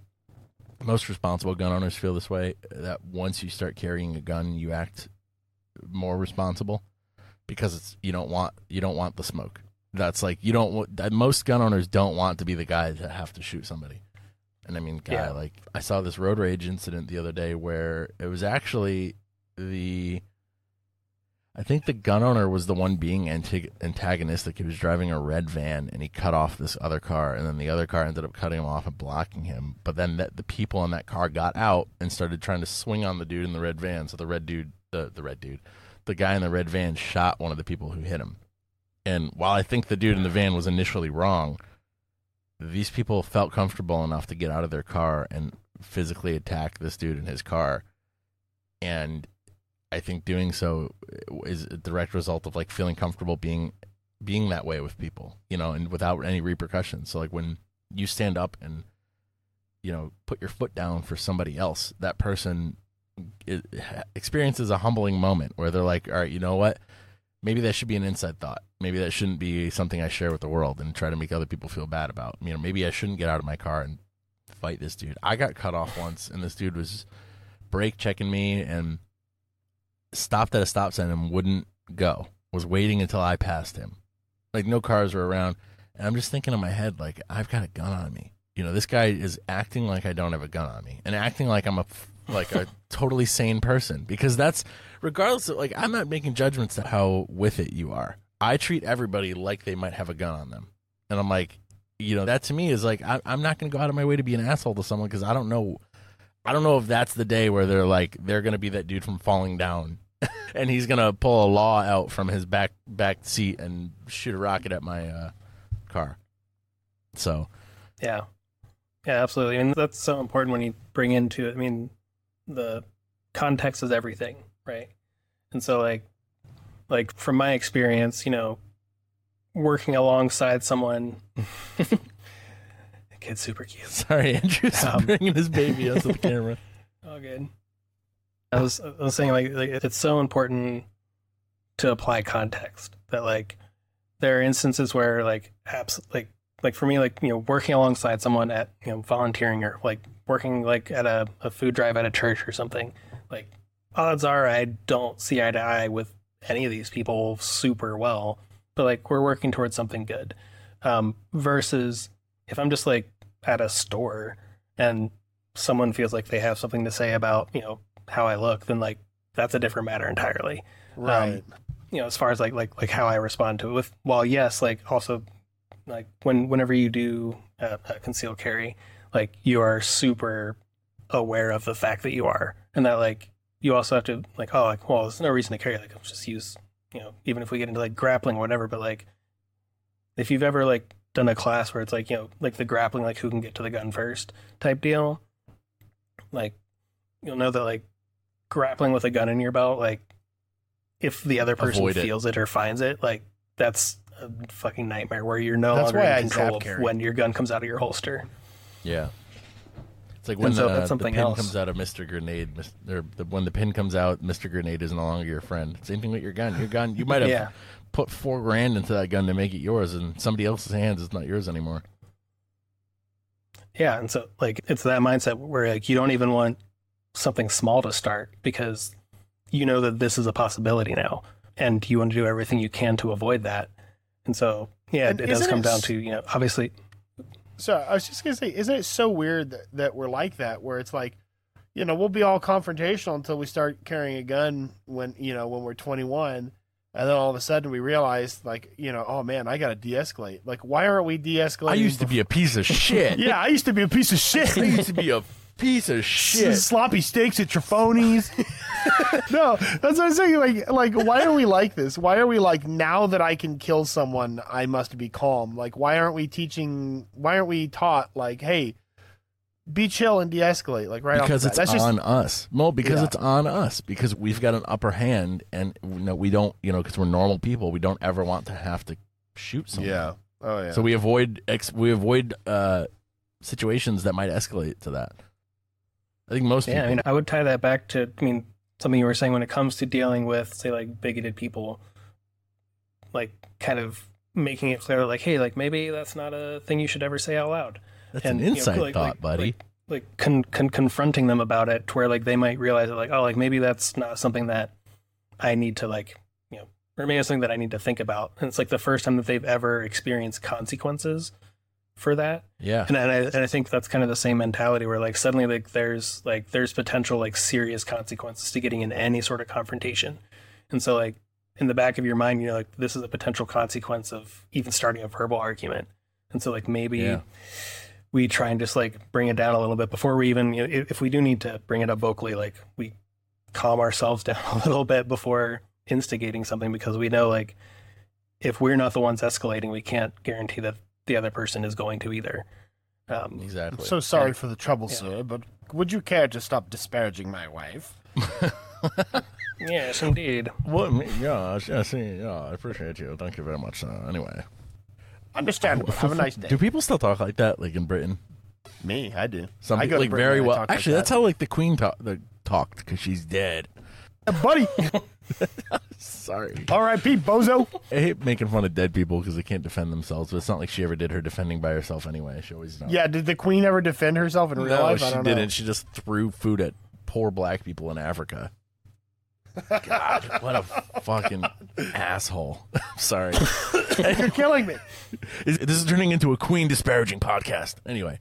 Well, I think what you said, it's like exposure. Some of these people have never been around somebody who's called them on their shit. And perfect example of this. I recently had a family member who came up last week, spent 4 days with us, and we are on opposite ends of the Palestine and Israel conflict. And when I say opposite, I say, like, I have a nuanced perspective, and he's like, no, like, he's like the quote from Platoon, or I'm sorry, Full Metal Jacket, where they're in the helicopter and the guy's like, anybody who runs is VC. Anybody who stands still is a well-disciplined VC. He's like, well, if Hamas stopped hiding people in their hospitals, we wouldn't bomb hospitals. If Hamas stopped hiding in children, we'd stop bombing children. When you do that? What? Is that like a caricature that you're doing? Or is that really his voice? Whose? The person you're talking about. Talking about the VC? You're like, if they wouldn't, I can't. Oh no, it's just a caricature. It's just a caricature. Okay. Yeah, I don't. It's not how he talks. But we talked about it over cigars and whiskey, and I was realizing that as he was listening to my point of view on it, all I said was like, "Hey, like, it's pretty fucked up though that Israel's killed like 15,000 civilians. Like, that's pretty bad, right?" And I could tell he had never even thought about that. Like, that was so far from his point of view. And so what I mean is, like, you don't know why somebody believes what they believe. They could have a shit belief, but it could be because they've never heard anybody oppose that belief. And that's no one's all ever they've challenged been. them. And, and he even said, which was, I was super proud of him, to be honest, afterwards, because he was like, I really appreciate these talks because I've never thought about it this way before. And I was like, damn. This is some mental growth compared to, ladies and gentlemen, the rest of my relationship with you. But exposure is great, and I think when you talk about your beliefs with people who have different beliefs, they get exposed to it, you get exposed to it, all that fun stuff. And I think it's almost like it's almost like we have a duty to do so, because otherwise ignorance flourishes, and without opposing viewpoints. That's why people sit in front of Fox News all day, or sit in front of even MSNBC. MSNBC is guilty in its own way on the other end of the spectrum, or whatever. But a Huffington Post. Whenever somebody sends me a Huffington Post article, I'm like, please tell me you didn't search this. Like, it was sent to you, right? But Like you don't subscribe to this, right? you Like, don't. it doesn't come to Like your they didn't email. send this to you, right? Like they didn't send it to your email. But anyway, Breitbart links for my dad. I'm like, fuck off, dude. yeah. Well, it sucks because like any kind of I get a lot of Breitbart links about gun stuff because gun stuff is a primarily conservative topic. Yeah, isn't it weird how it's like when it's? Well, I don't even want to get into it. I feel that. I know that voice. I don't want to start that. Well, Tyler, this is Andrew's currently fighting off his child right now who's trying to pull the headphones off of his head by pulling on the wires. It's adorable. Tyler, this was a great episode, man. I don't know how long we've been going because my timestamp restarted when I 1 hour, was kicked. 50 minutes, 48, Perfect. So 50, good. 51. Shut up, Andrew. Shut up. No, don't shut up. I'm so sorry. We were talking last episode about how I feel bad when I'm mean to him. Like, I want to break his balls more often. Like, it's funny to do so, like, when we fuck with each other, but I feel bad immediately afterwards because it's not the foundation of our relationship. Anyway, maybe I'm just a nice guy. Whatever. I can be an asshole. I promise. My wife's like, you literally don't have a mean bone in your body.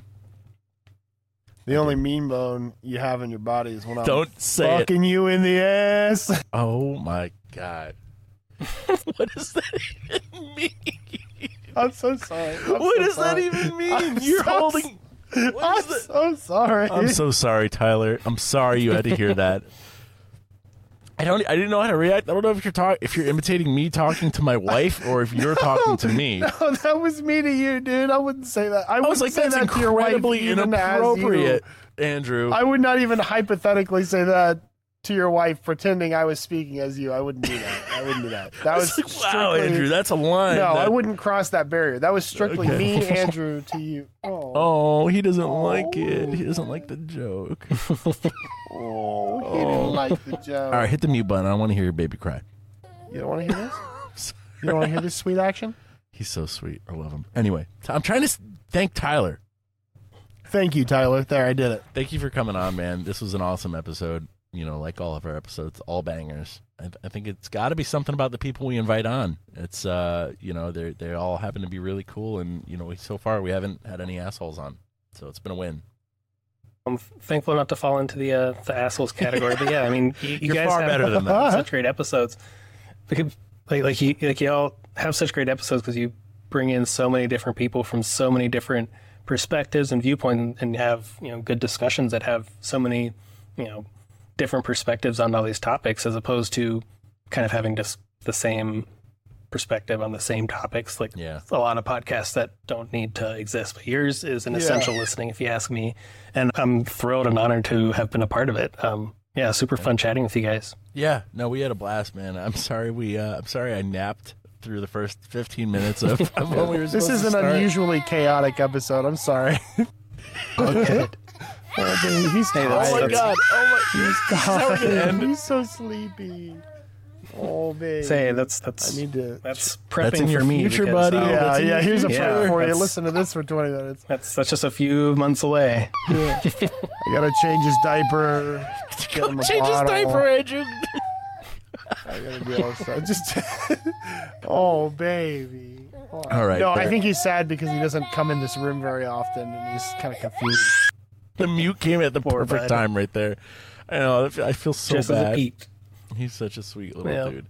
Well, Tyler, you know how we end our episodes. Then we have to ask you for a piece of life advice that you want to share with our listeners, and it doesn't have to be gun related. It doesn't have to be prepping related, but it can be both or either. But what piece of advice would you like people to know? I'll say this does tie into both. It's a rehashing of an old quote that had a negative connotation to it, but it's the idea that it's Rule 303. Those with the means have a responsibility to act.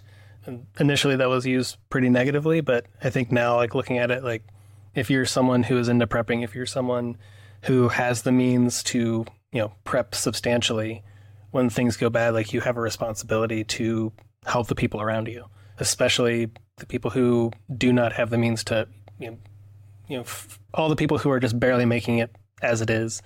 If you are someone who has excess, who has the means to help others, like you have a responsibility to when shit hits the fan. And that can be a snowstorm. It can be, passing a vehicle accident. Like, that's really my motivation when it comes to learning all these skills, when it comes to acquiring this knowledge and tools and sharing it, is that I want to have the means available to act when someone else needs help. And whatever form that comes in, whatever form I'm able to assist in, like I view that as a responsibility. Not like I'm like this chivalrous individual who's out on the road helping others. Like that should be the norm. Like if you're able, if you have access, which a lot of folks do, it's up to you to help people who don't. And there's a lot of those folks around us who need a helping hand day to day, not just when, shit goes wrong. I love that, man. Hell yeah, brother. Hell yeah, brother. I love that. I love that. I legitimately love that. I think that's so true. I think it goes beyond, like the realm of like law or whatever. And it's just like morality, it's just like nature, like you sound like you just took an edible. Oh, fuck off. I wish, dude. It's like morality. It's like morality, bro. Oh, my baby. Morality. Well, like, I think in a world where morals are... I think that's like the basis of society, right? I think that sometimes people forget that, but that's what we do when we build a society is we're uplifting each other. Yeah, exactly. Sorry, I'm just watching a little dude bounce on you. I'm like, he's like walking a line right now. He wants his mama. Yeah, I could not agree with you more, Tyler. That's and Andrew. I think in a world where morals are subjective, I think it sucks to say that, but some people just have different beliefs and don't believe that. Wouldn't agree with you there. That we have a duty to help other people, and my responsibilities to myself, my family, and my robot sex doll. Yeah, exactly. From Elon Musk. That's happening soon. But I digress. Yeah, thank you, man. That is a sage piece of wisdom there, and I could not agree with you more. Awesome. Well, yeah, thank you guys again for having me on. Yeah, thank you for coming on, being a guest. Thrilled to.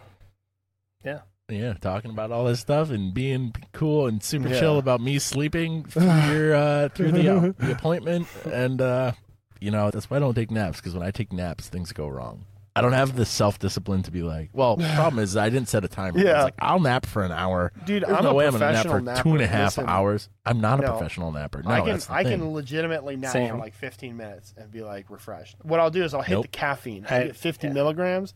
I'll go straight to sleep because I got sleep hygiene, but I can go to sleep as soon as I hit the pillow. Oh. And I will be up in 15 minutes ready to fucking go. When the caffeine hits, it wakes you up? Oh, yeah. Man. Yeah, see, I really want... I don't know why. Oh, buddy. Well... yeah, that's in your future, man. Soon. Yeah. Honestly, are you excited? Yeah, we're just over the moon. Yeah, super excited. Really thrilled to meet him. And, I mean, obviously there's going to be a lot of hardship, a lot of lost sleep, a lot of tiredness, but, like, just thrilled, I mean, beyond belief at, like, just the idea of, like, getting to know him as he develops into a person, as he, develops into a little kid with a little personality, his own little voice. Like, we're just so excited to be with him every step of the way and, do everything we can to, be good parents. And obviously we're reading all of the latest books, and I'm sure in 20 years we'll learn that they're all wrong. Yeah. But if there's one piece of advice I can give you, man, it is listen to everybody, but do what's best for you. Everybody's going to want to give you advice, and everybody's going to want to tell you what worked for them. And they might be right about some things. Some things might work for you guys also, but you won't know until you do it, and you don't know you like you. You don't know your wife like she does, and like you guys know each other. Do what's best for you. Andrew and I have different parenting styles, we've got like different aspects of parent life that we do differently. And, what works for him, what works for me. There's no way to say this without sounding judgy, and I'm not judging at all. Oh, yeah. But like, I truly believe that. Like, I totally get that. Guys, Andrew, I was just judging you. We can finish in your the parenting episode. style. I'm just kidding. No, I was saying if one piece of advice that I'd give to him is listen to everybody, but do what works for you. And I was just saying, like, you and I, like, you guys co-sleep, we don't, but like I would never say like co-sleeping's wrong because it works for sure. you guys. and like. But people will tell you. People will tell you. People will like, give you the what side you're doing eye, is like bullshit. Whatever it is that you're doing, they got some idea, and they're like, "No, this book, this scientist, this whatever, the doctor says this, that, the other thing." And Andrew hates doctors. No, I don't hate doctors. No. I don't hate doctors. I am skeptical of what pediatricians will say about parenting practices, not about medicine, because they know about medicine. They know how to treat your kid when they're sick. But when they try to give you parenting advice, it's all based on statistics and liability and things like that. For example, the co-sleeping thing. So co-sleeping will measurably increase your kid's risk of like suddenly dying in the night for a number of reasons.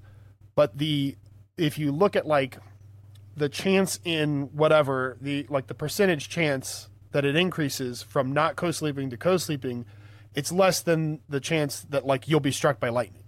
Well, it's right? also equivalent to like when people say, well, the chances of you getting shot increase when you have a gun in the home. Like, sure. Of course that means for this then reason. When you break that number down, that percentage increase, the vast majority of the cases that are of deaths associated with co-sleeping involve drugs or alcohol. So like there's like lots of these little things. If you can pick apart, you can understand like why things are happening. But the advice you'll get from a pediatrician is just don't do it. But they won't tell you not to get in the car with your pregnant wife. They won't tell you not to start to get into a car. Because that makes even sense. though and like you have to get in your car eventually and stuff. Right. Yeah. But so if what you we're have saying to get is, your kid to sleep, and the only way to do it is to co-sleep, understand that there's risks.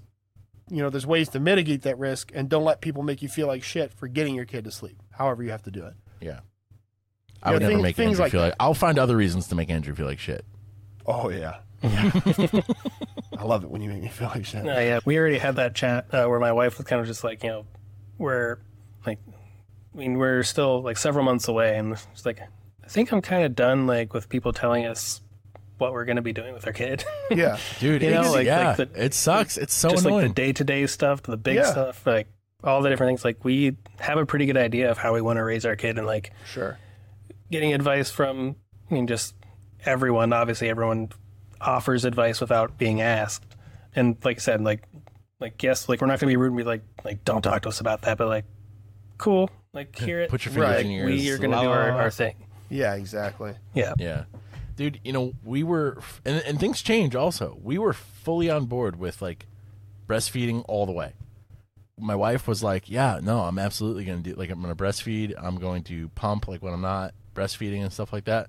And then you have a kid and she's exhausted. And the last thing she wants to do when she's not breastfeeding is like whip out this vacuum cleaner that sucks on her nipples and be confined to the couch and stuff. Oh my God. You'll hear in the hospital, they'll say breast is best in the hospital, breast is best. Which it is. And they'll send which it is. And they'll send in a lactation consultant that if you're not breastfeeding, if the baby's not latching, they're like, oh, mama, what are you doing wrong? And they'll make your wife feel like shit. And then it'll turn out he's got a fucking tongue and a lip tie that they didn't identify, and breastfeeding was never going to work until it was corrected. Carly fuck, I said her name. She, we try not to say her wives and family members' names, but she fell asleep with the baby on her in the hospital. But the way that the baby fell asleep was on her back. Oh, they'll actually, dude, if that happens to you and they catch you, they're like, you're going to kill that baby. Was like, you can't do this. And I was like, whoa, like the baby fell asleep. But it's a liability thing because, you can drop the baby, can roll off, especially if you've had medical interventions during birth. Reflexes can be sort of, not 100% there. So yeah, I mean, there is a danger there, but because of their perspective and what they and the horrors that they see in the hospital every day, they're going to have an outsized reaction that isn't necessarily appropriate to your situation. Yep. And so in a nutshell, do what's best for you. It's not just medical people. Other parents will do that same thing. People are going to do that across the board, and you just have to kind of, like you said, you just kind of be polite, like, oh yeah, okay, and then just kind of continue to do what you think is best. Are you guys close with your parents? Well, her parents live like on the property here with us, so proximity, yes. And in general, yeah. Awesome, but not my mom's awesome a few at the hours same time. away. No, I don't know how they. I mean, it is awesome. I mean, there's definitely like built-in childcare is just here, which is great. And I'm very close with my mom, not by proximity, but just like in general. But there's definitely that thing where, with, I'm sure every generation goes through this with the previous generation, where like all the new stuff that we want to do is somehow like indicating that they messed up. Oh my God. I mean? This is a whole other podcast episode that we could have. But like that's probably like the only like big thing when it comes to like parents. Like, I mean, they're pretty good about like respecting, like, we have the way that we want to raise our kid, and I'm sure we'll have to have some talks at some point about certain things, but like in general, like, yeah, they're going to be very supportive. They're all almost as excited as we are, if not more so, and sometimes, but yeah, they're recently had to explore we had to set boundaries with a parent that is I was about to say boundaries, like, which is not get something comfortable that with boundaries. It's not something you think about doing. You're like, all right, we're going to take this as it goes, and then all through best intentions was just creating chaos in our lives, and through like our relationship was suffering between the two of us, not my wife and I, myself and the parent, without realizing it. Like, I was becoming resentful, things like, and my wife was like, look at you, like, you're not you when you're hungry, you're not you when they're around. It was like that. And much better now. But like, that's that's one of those things that it's great. I would never want it any other way. It's so important for everyone, for you and for everyone you need to set a boundary with, to keep in mind that a boundary is not an exclusion, it's an invitation. If you're setting a boundary with somebody, it means you want them around. You need them to do this in order to do it. Because if you didn't want them around, absolutely, you just wouldn't have them around. So if they get offended, just remind them, like, the reason that I'm setting this boundary is because I want you here. Like, I have to have this rule. Yeah. I love how these go into these, like, when we find somebody who's going to be a new parent or is a parent, we're like, dad podcast, let's go. I like how we're like, don't listen to anybody, trust your intuition. Also, here's a shit ton of advice. Peace. We'll leave you with that. Yeah. Yeah, now, this is exactly what happens, though. We say goodbye, we do our advice and all that stuff, and then we end up talking for another 20 minutes. So, out of respect for your time, though, we will cut you loose, man. And my long-neglected wife.